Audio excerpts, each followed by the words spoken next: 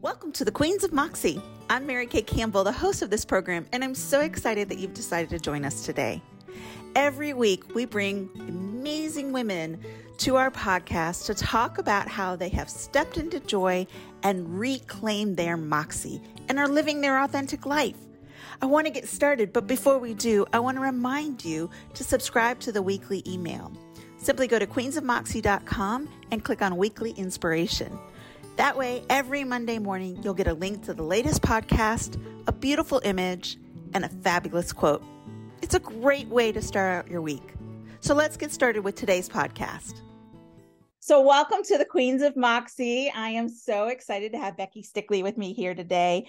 If you've heard the podcast with Elizabeth, you know that I was part of a women's symposium in Shenandoah County. And I'm lucky enough to have also talked with Becky, and she was another one of the speakers. And I just thought she was dynamic and fabulous. And she was one of my favorite speakers at the event. And so I said, hey, will you come on my podcast with me? And she was nice enough to say yes. And I'm really excited to have her here today. To give you a little bit of background about Becky, she has her bachelor's from Christopher Newport in interdisciplinary studies, focusing primarily on leadership and communication. And then she got her master's in public administration from George Mason. She has a 5-year-old daughter and she's married. And what I think is really interesting is not many people can say that they worked with the Law Enforcement Association. And she did that for 12 years. And so I want to hear some of the dirt on working with law enforcement. I think that's always going to be really interesting. But Becky, thank you for joining us today. Oh, thank you so much. It is my pleasure to be here. It's like I said, it was so fun to listen to you when we were at that symposium. I love your sense of humor and I love the things that you talked about. Before we get into all of that, I'd like to know more about okay, you get your master's degree and then you start working with a police association. How do you make that leap? Yeah. So funny enough, I actually got my master's degree while I was working there. Oh. So I bounced around a little bit after college. I was a children's librarian. Nice. And then decided that I was done with Shenandoah County life. I wanted to move to the big city of DC, Alexandria, Arlington. So I moved up there, worked in a law firm for a little while, and I actually have a law enforcement family. Okay. So some people sent me this job posting when it came up. The association I worked for is pretty well known within the law enforcement community. So some people sent me the job description. I was like, that sounds like a lot of fun. It, funny enough, combined some of the things I was doing at the library with some of the stuff I was doing at the law firm. So I applied and got it. And from there, I bounced around. I worked more on the programmatic side initially. I got a chance to work on the magazine, the conference. I worked in membership. And as I was moving up, I realized that I wanted to know more about kind of the association nonprofit management piece. And that's when I decided to go back to George Mason. So my master's in public administration does have a nonprofit focus. And so those two things kind of came together and collided. That's great. That's great. So you were still in Northern Virginia at that time. Yep. So I want to know what's some of the crazy stories that you heard as part of the association. There, again, I came from a law enforcement family, so not a lot shocked me. I worked on the programmatic side. So my first job there was teaching police officers how to use social media. And so it was really coming into, this was about 12 years ago. So it was really coming more into the public space of everybody using it, including companies and organizations. So I traveled all around the US, got to teach how to use Facebook and eventually Instagram, YouTube, Twitter, and probably not what you're going for, but one of my funniest or most interesting moments was I was so honored. I got to teach a class at the FBI National Academy. And during I was so nervous. It was one of the first times I had ever spoken. And during the break, 3 of the gentlemen came down and they were like, Becky McClelland, which is my maiden name. And I was like, yes. They were like, I remember you when you were this big. And because again, I'd grown up, in a law enforcement family. I'd run around, some of the local precincts, and It was very embarrassing at the time, but my boss got a good kick out of it, and it was really fun to see everything come full circle. But I was there during a lot of the unrest, some of the upheaval, social justice issues, COVID-19, and just seeing how different chiefs navigated that was really fascinating. There's so much innovation that happens that we don't hear about in the police world, and unfortunately there's some not so great stuff, and so seeing how within that community it was dealt with was really interesting. Yeah, I mean, when you think about the role that social media has played with this unrest, and there are going to be people who say, look, we're finally holding people accountable because we now have video footage of it. Yep. And I think that's valid, Yeah, absolutely. And so what were some of the challenges that you faced working with these individuals? And you talk about it's handled differently in different places, and obviously that's a big thing. So talk about that. Yeah, so it was a lot of know your audience, right? And in the early days when I was there, that was way before some of this other stuff had happened. Meanwhile, social media was coming about. There was new and emerging questions that were being asked within communities. And so, a lot of it was anticipating questions and meeting people where they were. So, you could go to one area and the chiefs were like, show me all the things. I'm on it. I want my own handle. I want to show everything. That's who we are as a community. And then you had others who were very, hold back. They saw their role as very different and like not necessarily being separate from the community, but being held to a higher standard. And so we couldn't be, tweeting.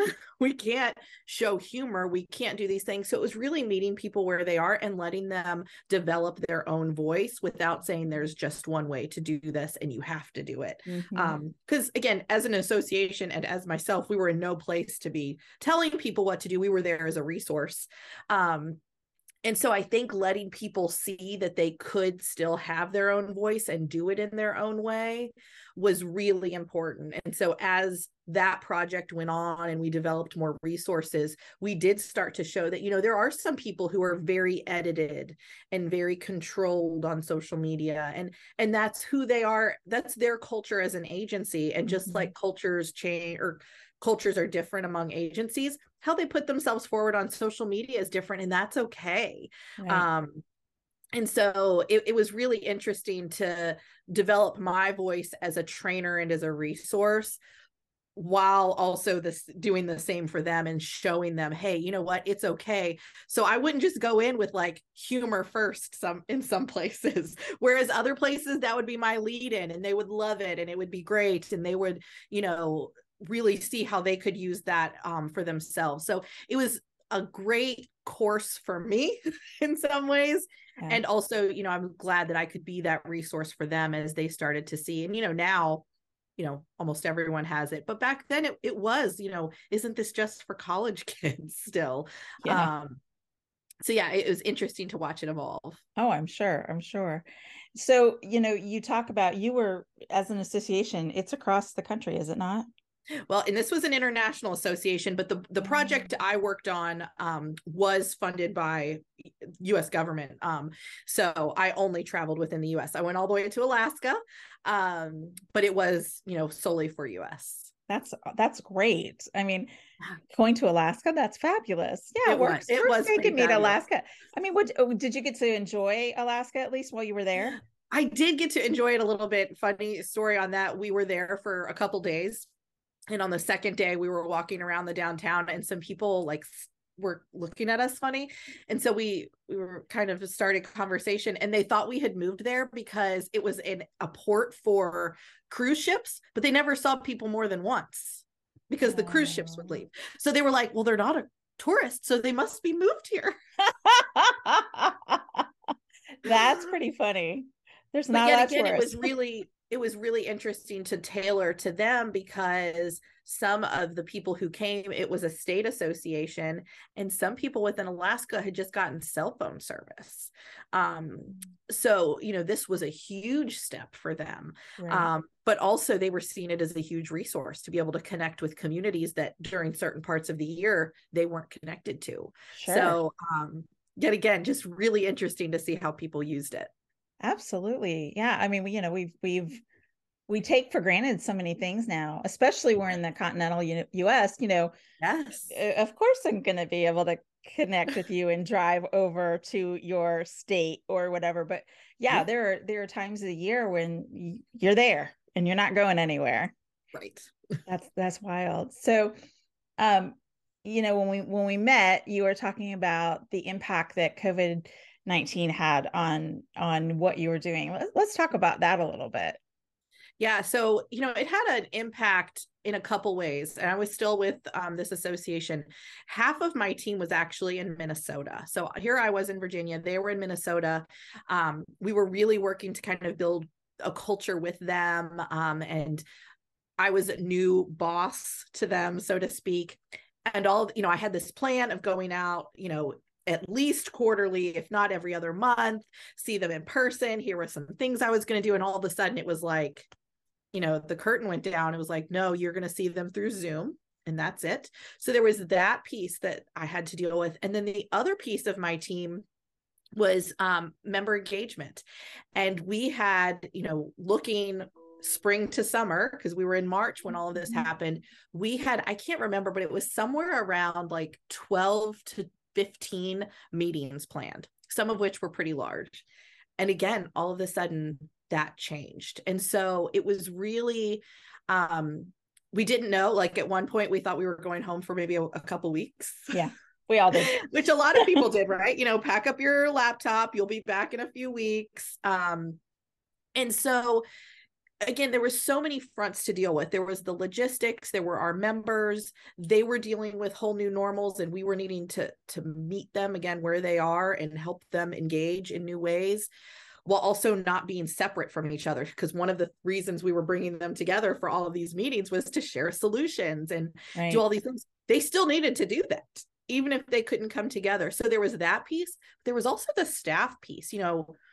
A lot of my staff were really grappling with being stuck at home, being stuck in small apartments in DC, and, the whole wellness aspect. And then again, the culture of having this remote team that was very remote now from us. Right. There's a lot of fronts to be navigating all at once. Yeah. Yeah. Well, and, I think everybody was trying to figure out, what does this look like and how do we navigate it? But when you have a bunch of people who are scattered across, and you're an international organization, and you're focused specifically on the US, that's harder. That provides unique opportunities. And I think we all faced those and tried to navigate them and figure out the best that we could. But while you were doing that, you started exploring more towards your own business. I did, yes. And I would love to hear how that transition happened and what you're doing with your business. Sure. So prior to that, so about, I'd say probably about a year prior, I had decided to get my coaching certification, and that evolved out of a whole nother kind of work experience. But I got that coaching certification and used it internally with my own team. I was fortunate enough to put on some trainings for some different staff. And then as time went on, I took on a couple one-on-one clients. Some people in my local area found out that I was a coach and wanted some assistance and support. And, I started taking on clients. And then in 2021, I decided, it kind of hit that point where I was like, all right, I need to figure out which way I'm going. I loved my job. I love the people I worked with. I still do. But it was at that tipping point. It was like, am I going to go for this and see what what the possibilities this could bring, or am I going to shut it down? Like it kind of needed to go one way or the other. As you mentioned, I have a husband, I have a daughter. There was just so much going on. I wanted to be there for her. She was getting ready to start school. And so after many conversations and a lot of tears, both happy and sad, I decided to leave my full-time job and go into coaching and training full-time. So, one of the things we talk about a lot with Queens of Moxie is empowering women and helping them to really step into joy and live their authentic lives. Now, a huge part of doing that is overcoming fear.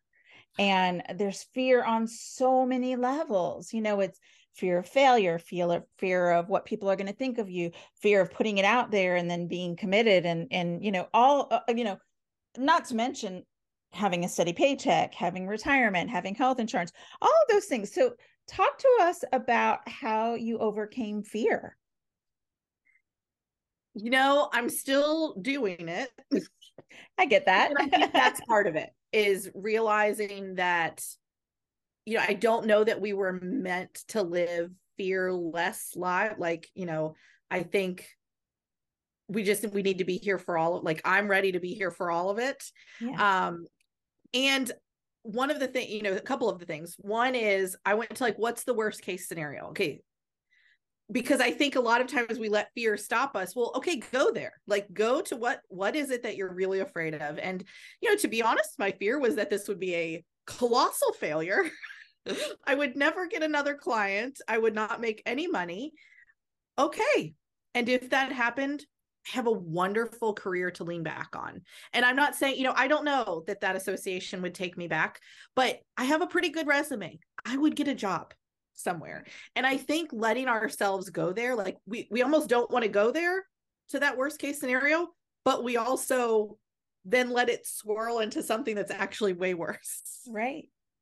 So I was just like, you know what? I'm going to give it, a year or 2 years. I'm going to give it this long. And if I don't like it, or it doesn't work out the way I wanted, I'll go back to getting go back to another job. So I think that was part of it. And then the flip side is, like, what is the best case scenario?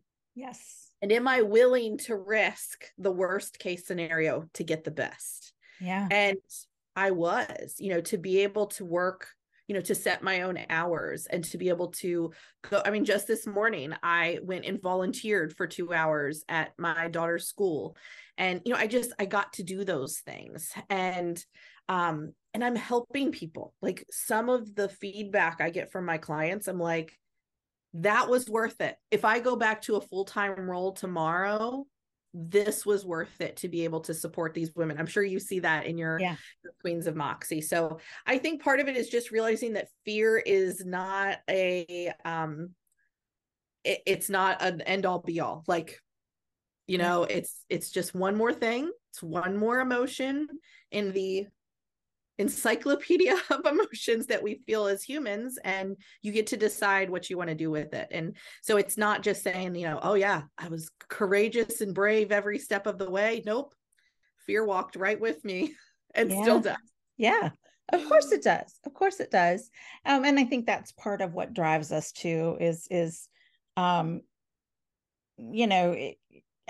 not the kind of person that would just lay around all day. I know that about you, but I think also knowing you get the opportunity to make this or not make it.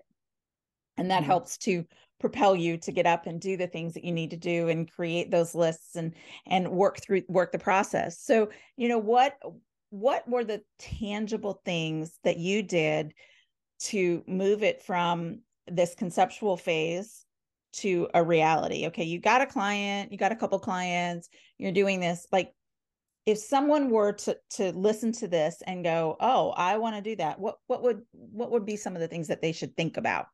Yeah. So I think a couple of the things I thought about is, who is it that I want to serve? So I had gotten some women who had come to me and wanted help, and I loved working with them and continue to work with some of them.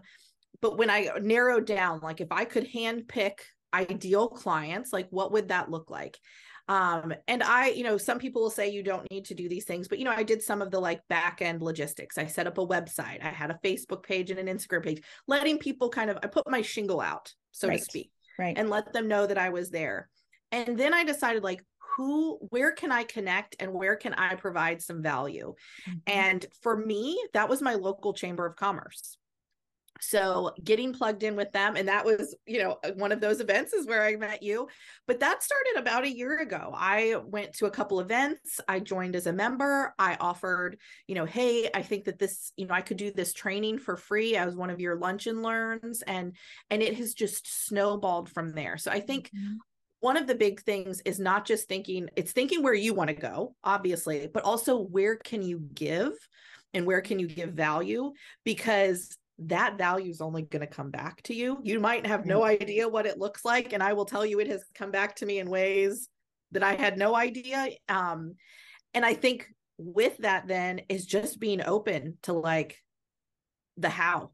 I thought I would do it all one-on-one clients, and then I was going to have this program that I sold. Well, that program has evolved. I do have one-on-one clients, and I've got this whole speaking thing on the side here too. So just being able to give that value and being open to it along the way. I think those are the biggest things. And I even have a post about this. It's almost takes me back to when we were in like elementary and middle school and we did science fair projects, and you had your little like 3-tiered board. Like you make a hypothesis and you go test it. Like where I have stumbled the most is trying to get it exactly right. And again, it's still something that I struggle with. I see myself like, okay, but what's the right way to do this? Just try, like make your hypothesis and go for it, and then iterate like, okay, that was it. Or, oh, not it. Like, and then you change and you try a new hypothesis. So I would say, ideal client or who you think it might be, not being attached to your decisions. And then where can you give value? And a lot of times that's through various groups. And they can be more formal groups like a chamber, or informal groups. I know you're in Richmond. I'm sure there's a ton of like informal groups that people could join. Right. So, and I'm actually in Charlottesville, but you're close. Oh, Charlottesville. Sorry. Richmond, it's Charlottesville, all good. It's all good. I love Charlottesville. I should have known that. No. Don't worry about it. So tell us about your biggest aha moment, and also tell us about your biggest, that didn't work. Yeah. So I think my biggest aha moment was when I realized that I was looking for the right answer everywhere.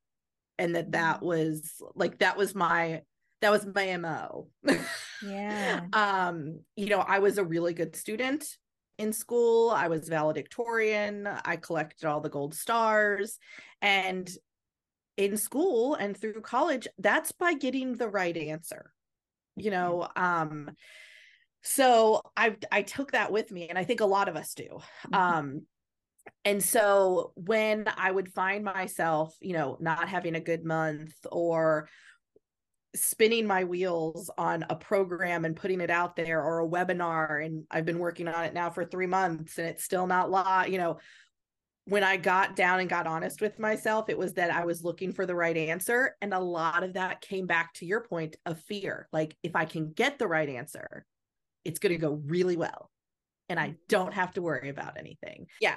So there's no off ramp to the human experience. So we have to be here for all of it. And sometimes that's not going to go well, but the only way to know that is to just keep going, and to not search for that one right thing. So that's been my biggest aha, and continues to come back up for me. Yeah. My biggest, oh no, I'm sure there have been many, but one that comes to mind, and this is a great, I hope that people really hear this, because I think it goes to show just how hard we can be on ourselves. One of my first speaking gigs, now granted, I used to travel the country speaking to police chiefs, but I had another company behind my name. And so when I started doing this on my own, it was like, I felt like I was starting from scratch, and it felt very different to me. So my first paid speaking engagement, I rewrote my script. Well, first of all, I had a script. I don't often have a script. I'll have bullet points maybe, but no. I decided I needed a script. That should have been red flag number one. I rewrote my script no less than a dozen times. Oh, wow. And so I was all over the place. I was looking for that right answer. I psyched myself out. The group I was speaking to was very diverse in terms of like background. It was a group, it was a town. And so it was all their different employees. And so I psyched myself out, and I felt like it was an astronomical flop. And when I came out of it, I was just like, I can't believe, like, why did that go so badly? And looking back, again, we don't often want to evaluate because we think we'll just judge ourselves, but it can be really helpful. I realized that, again, I was looking for the right answer when I already had it. Right. I knew what I wanted to say. Like, if I had just let myself go with my normal format, my bullet points, trust in the process to, maybe it wouldn't have gone perfectly, but trust that it would work out. Yeah. It would have been very different. Now, all that to say, a year plus has gone by. I just hosted a training workshop, and I had someone from that initial group sign up for it. And she was like, I was here for it. When I saw you were doing this, I was here for it. And I'm like, okay, maybe it wasn't as bad as I thought. But again, that's how we're hard on ourselves. But it wasn't as good as it could have been because I didn't trust myself, and I didn't lean in and let it be uncomfortable. Right. I was trying to solve for the discomfort, and in it, I made it so much worse.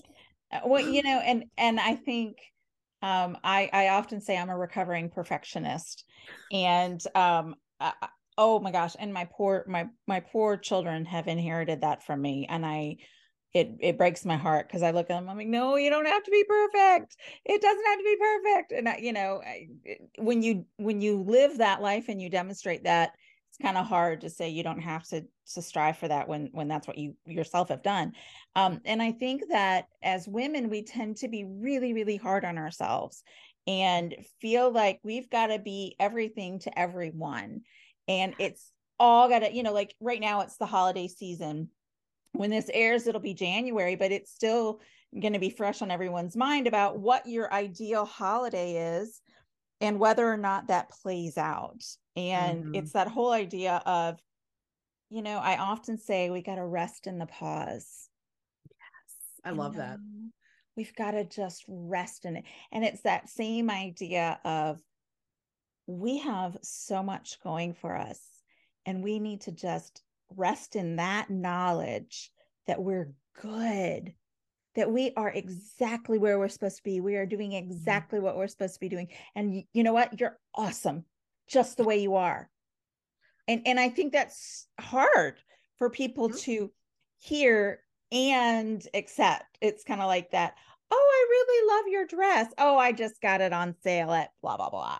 Like, what's wrong with us that we can't say, thank you? That's it. Yeah. Smile, say thank you, and stop talking. That's what we should do, Yep. So how do you get rid of those, or how do you cope with, because I don't know you ever get rid of those perfectionist thoughts, those imposter syndrome thoughts, those things that tear us down internally, that are working against us? So I think the first step is recognizing just what you said, that they are thoughts that are optional. Yeah. I think a lot of times we report them like the news. Yes. And that's just not the case. Like, that we have to curate this perfect holiday experience, that, clearly they must have hated my presentation. I could have done so much better. Like, all of those sentences that we serve up are optional. And I think that really is the first step. It doesn't make it easy to just delete them. Right. But recognizing that they're coming from us, right, is really powerful, because then you have the opportunity to change them.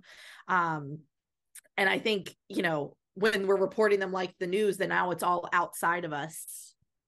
And what can you do? So I really think that's the biggest one.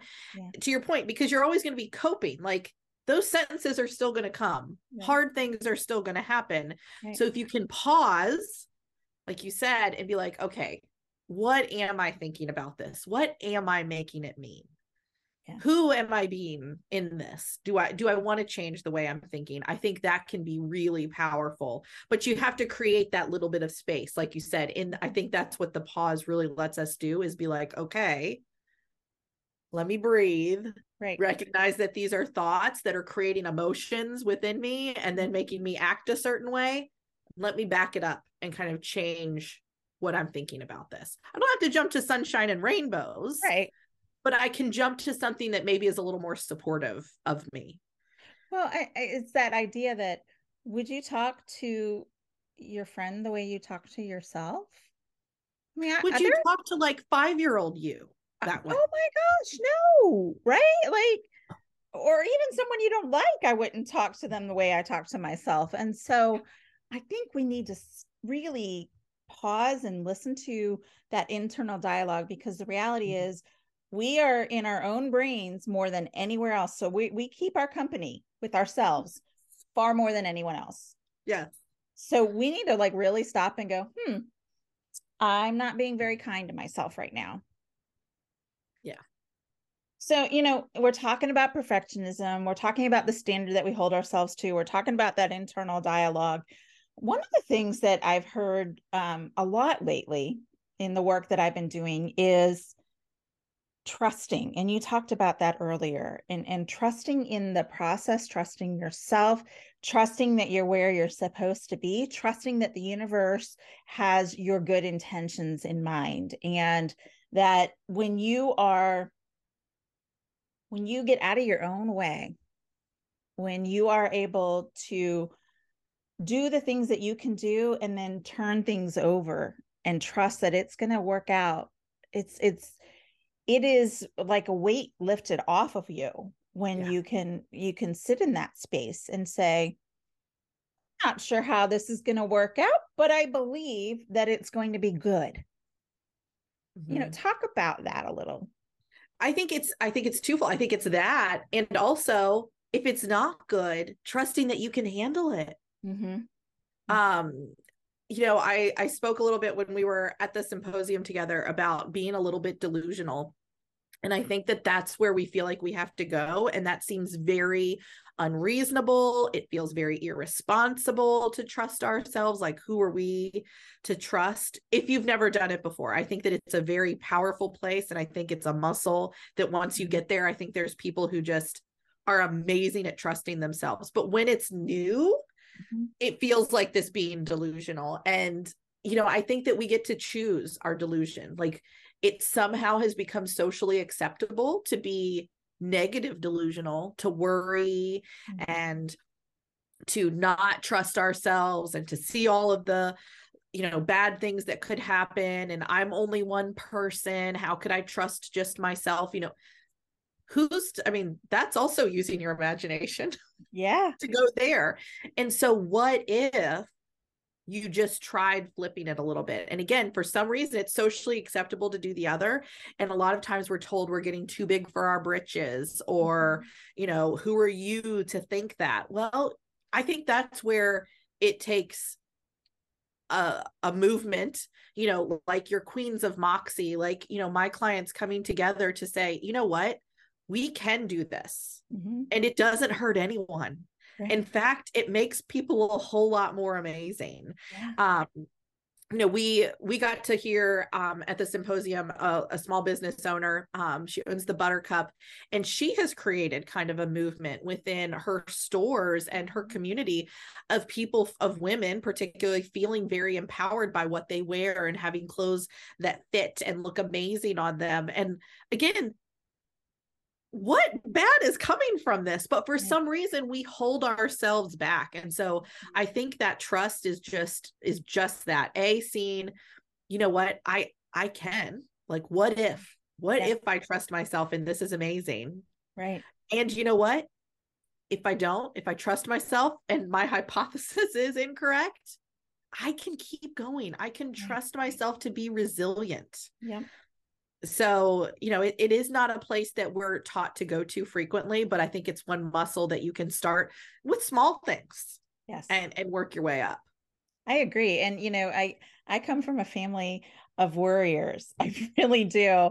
And I am confident that there are members of my family who think that I'm not in touch with reality, Oh, and I think that they look at me and they're like, especially, I had this traumatic car accident. My head was split open. I had a traumatic brain injury.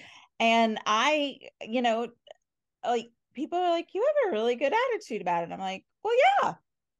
I mean, like, yes, I could sit there and I could list all the ways in which my life is different that yeah. is hard.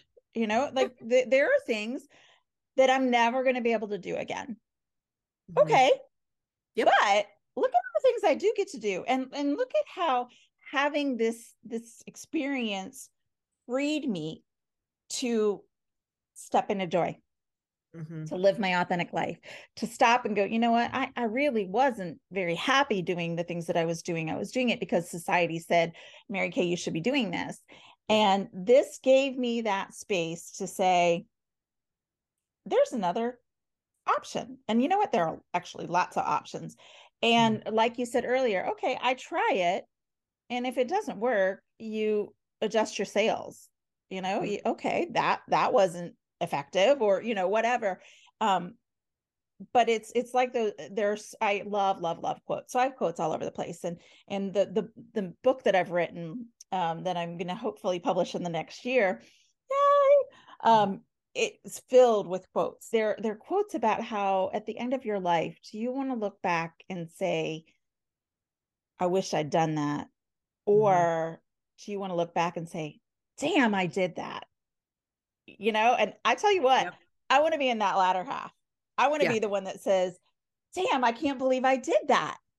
Yeah. Wow, that was amazing.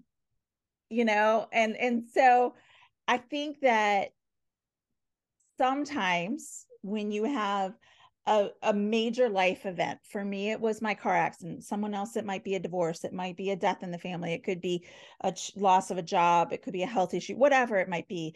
I think there's a moment where you stop and you go, huh, am I where I really want to be? Am I doing the things that I really want to be doing?